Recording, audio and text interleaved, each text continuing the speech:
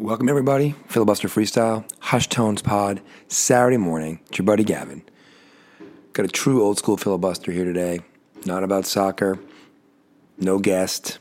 You might hear constant banging of metal in the background. There is a parking lot replacement going on at the building across the street from the studio. And it's Saturday morning. It's 9:03. They've been working on it for 2 hours already today. They've been working on the project for 2 months. It'll never end. So if you keep hearing a repetitive bang, bang, bang, I'll pause for it.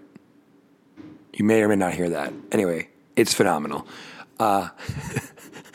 They actually haven't been hammering this consistently since I pressed record. So that's phenomenal. This might be the worst pod of all time. But I'm going to go to the theme song. We're going to come back. 3 bands in 3 nights.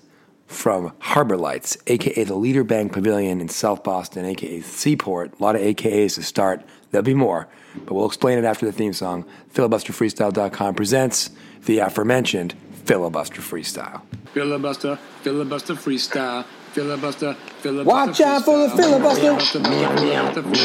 Filibuster. Freestyle. Filibuster freestyle. It's the filibuster freestyle. Filibuster freestyle.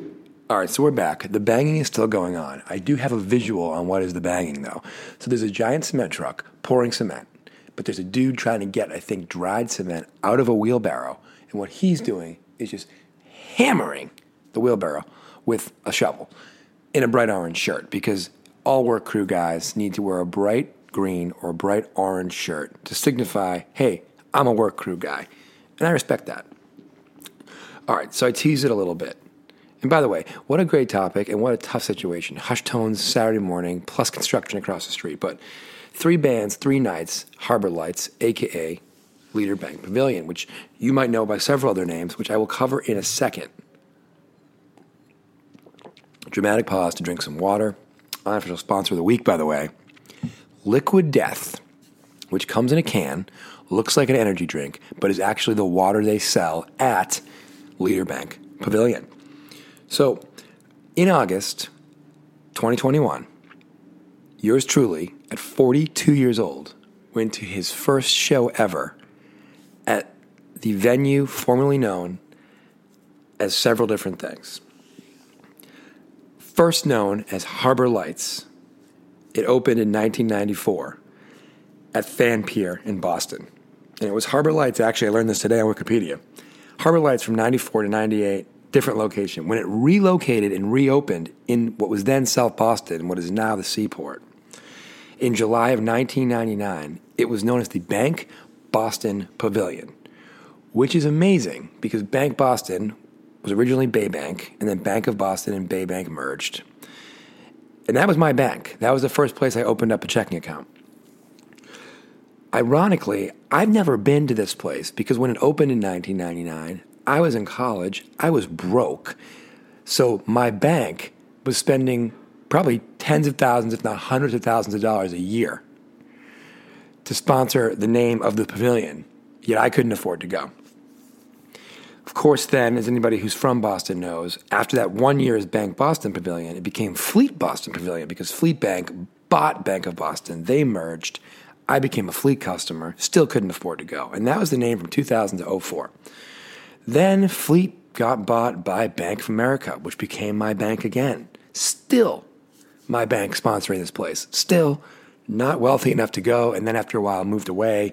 But anyway, from 2004 to 2013, Bank of America Pavilion, which is what most people still call it. Because 1, it was that for 9 years, and number 2, or 10 years really, and 2, people know what Bank of America is. Those naming rights expired in 2013. So in 2014, we had Blue Hills Bank Pavilion for 5 years, 2014, 2019. Then Rockland Trust Bank got the sponsorship naming rights from 2019 to 2021. Tough time to buy the 2-year sponsor rights since 2020 was a bust thanks to COVID. And now it's called Leader Bank Pavilion. We'll see how long that one lasts. But anyway, 42 years. The place has been open since I was 21, so half my life. I didn't go to a show until August of this year. Long way of getting there. Who did I go see? I went and saw what is likely, if you're listening in several of the parts of the world that listen to the show, and by the way, thanks for doing so, I went to see a band who's from this area called Dalton and the Sheriffs. And now they got like a jackhammer going across the street. This just keeps getting better. I hope you guys can hear this because you're going to think I'm a crazy person. But we got like a lawnmower or a helicopter or a jackhammer or all three going on across the street. But that is apropos for this podcast. All right, so anyway, Dalton and the Sheriffs. Dalton and the Sheriffs is a country band, essentially. But a local couple, husband and wife, are the songwriting team. And the husband performs as the lead singer and guitarist of Dalton and the Sheriffs, despite his name not being Dalton and none of the guys in the band, to my knowledge, being sheriffs. But the band's lawyer, John, is a friend of my wife, chief marketing officer, Cindy Harrington. And honestly, this was like a crowning achievement show for a local band that's got a word of mouth, devoted following at this giant, relatively giant, nationally relevant summer mid-sized concert venue.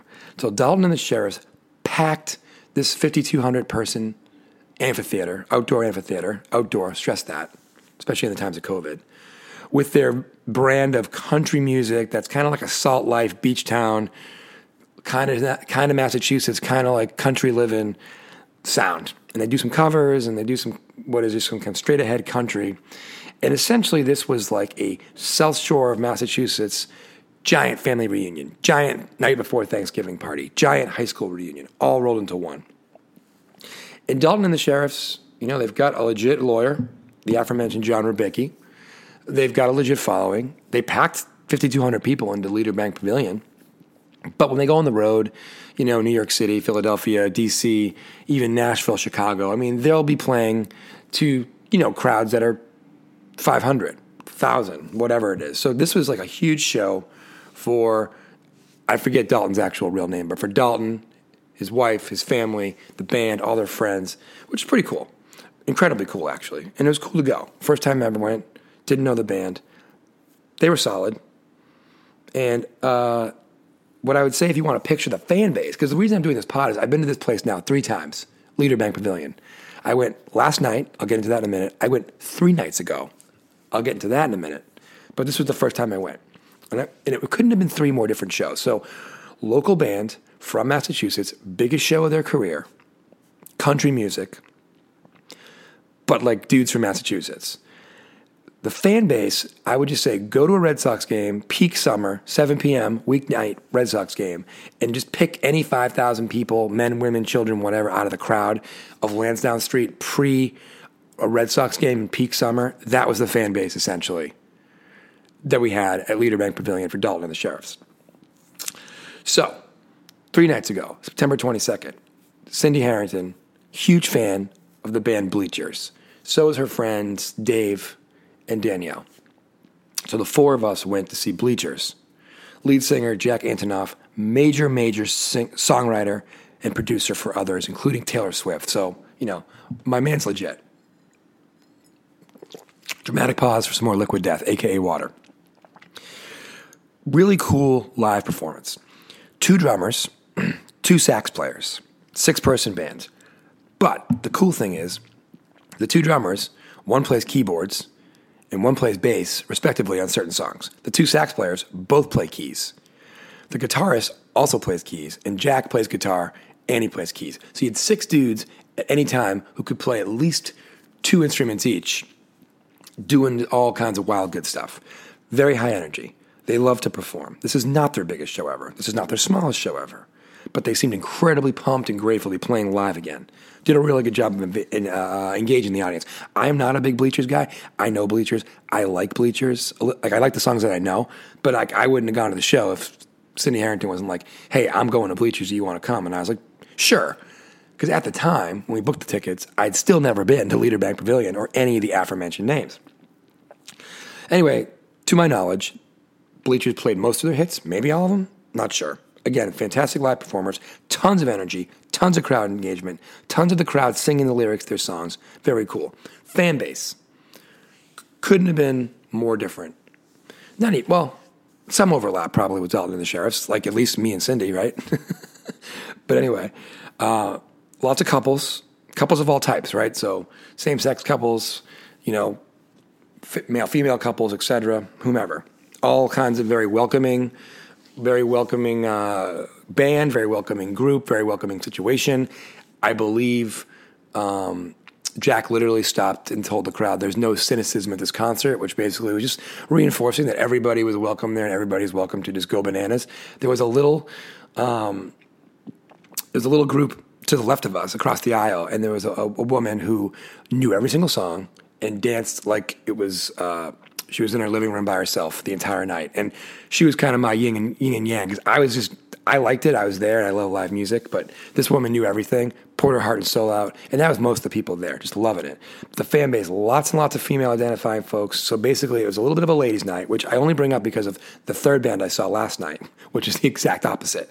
But lots of young people, lots of 30s and 40s, very diverse crowd for Boston. Again, Boston is not the most diverse city relative to several places in the United States and throughout the world. But for Boston, it was an incredibly, heterogeneous crowd. A lot of different types of people there, a lot of fun, a lot of good times. So, who did I see last night?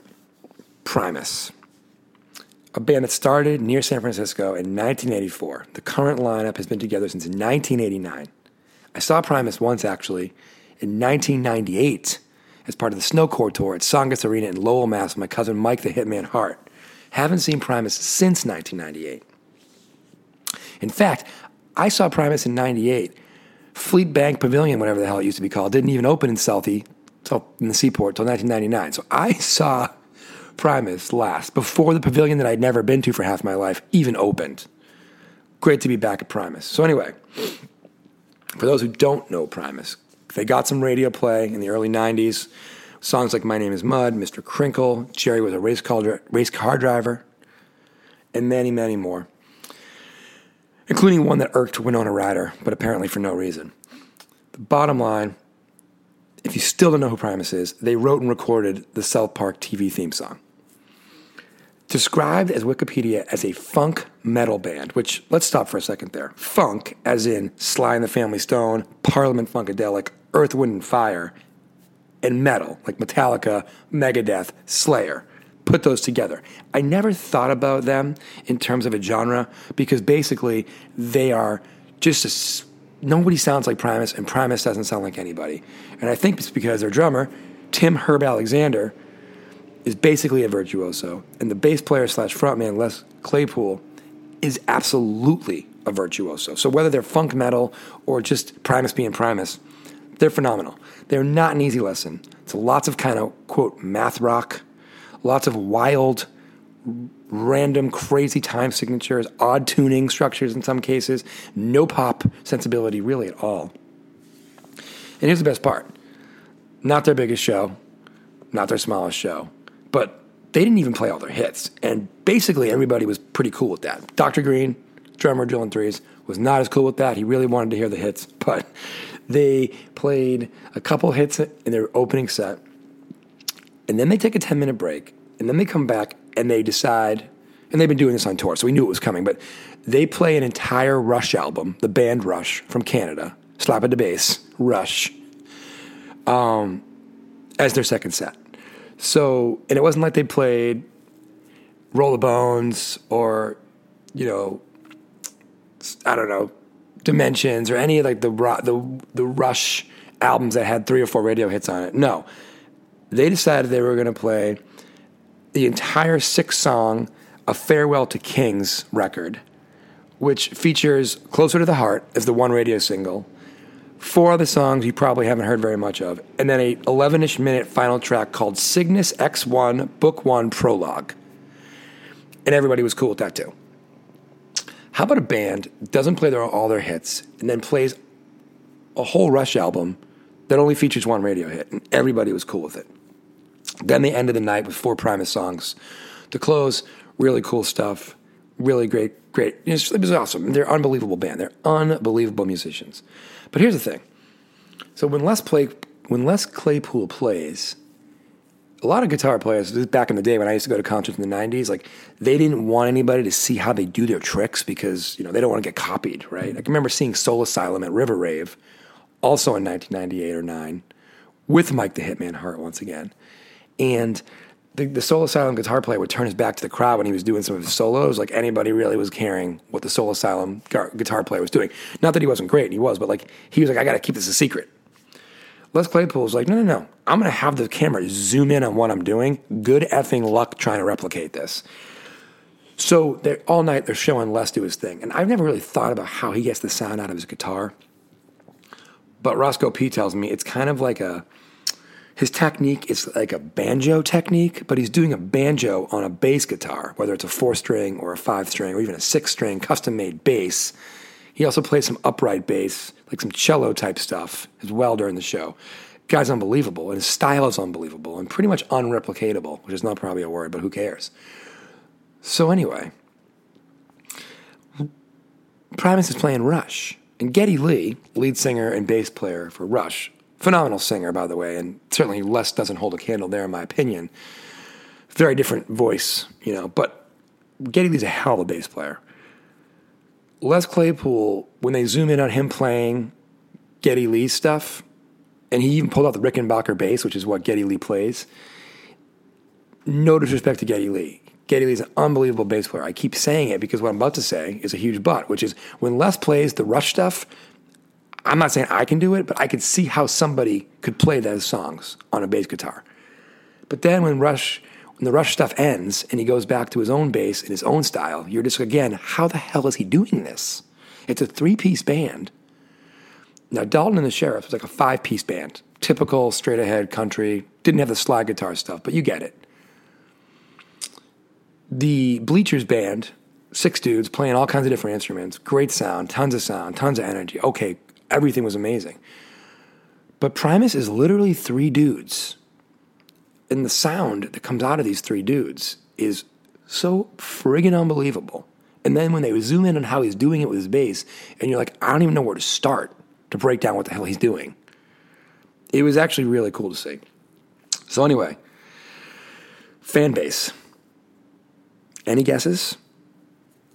To review, incredibly, for Boston, diverse fan base at Bleachers. Female skewing, doesn't matter, but that's what it was. Dalton and the Sheriffs. Basically, any Massachusetts high school reunion, it's 200 people, multiply that times whatever, get 5,000 of those people, that's your Dalton and the Sheriffs crew. Any guesses still on Primus? Dudes. Lots and lots of dudes. Not all dudes, but like 95% dudes. And I would say ranging, including the women or whomever else was there, ranging from probably 18 to 65. Just Primus has been around forever. Primus is not for everybody, but Primus is friggin' fantastic. Friggin' fantastic at playing music. Like just so good at playing music. So really interesting to go there on 3 nights to see 3 completely different bands, 3 completely different stages in their careers, 3 completely different fan bases. And the best part is, kids, we live in Southie. It's like less than a mile and a half from where I am right now in the studio to the Leader Bank Pavilion. I walked there. How cool is that to walk to a show? Walk home from a show. Actually, Roscoe P gave me a ride home last night, but you get it. Anyway, it is September 25th. Happy birthday to Roscoe P. It's great to be with Roscoe P in the wee hours of his birthday at midnight as we toasted with some tequila, a little margarita from Bar Taco, right near the Trader Joe's, in Southie, in the Seaport. So many things in my daily life coming together there. Go to Trader Joe's all the time. Unofficial sponsor of the week. But anyway, until August of 2021, I had never been to AKA Harbor Lights and all the different banks that have sponsored the pavilion. And now I've been 3 times in the last month. And more importantly, I've been 2 times in the last 3 days. Filibusterfreestyle.com, Filibuster Freestyle, at Filibuster Freestyle on Instagram and Twitter. Follow us, rate, review, subscribe to the pod. Thanks for listening. Take it easy out there. And once again, happy birthday to Roscoe P.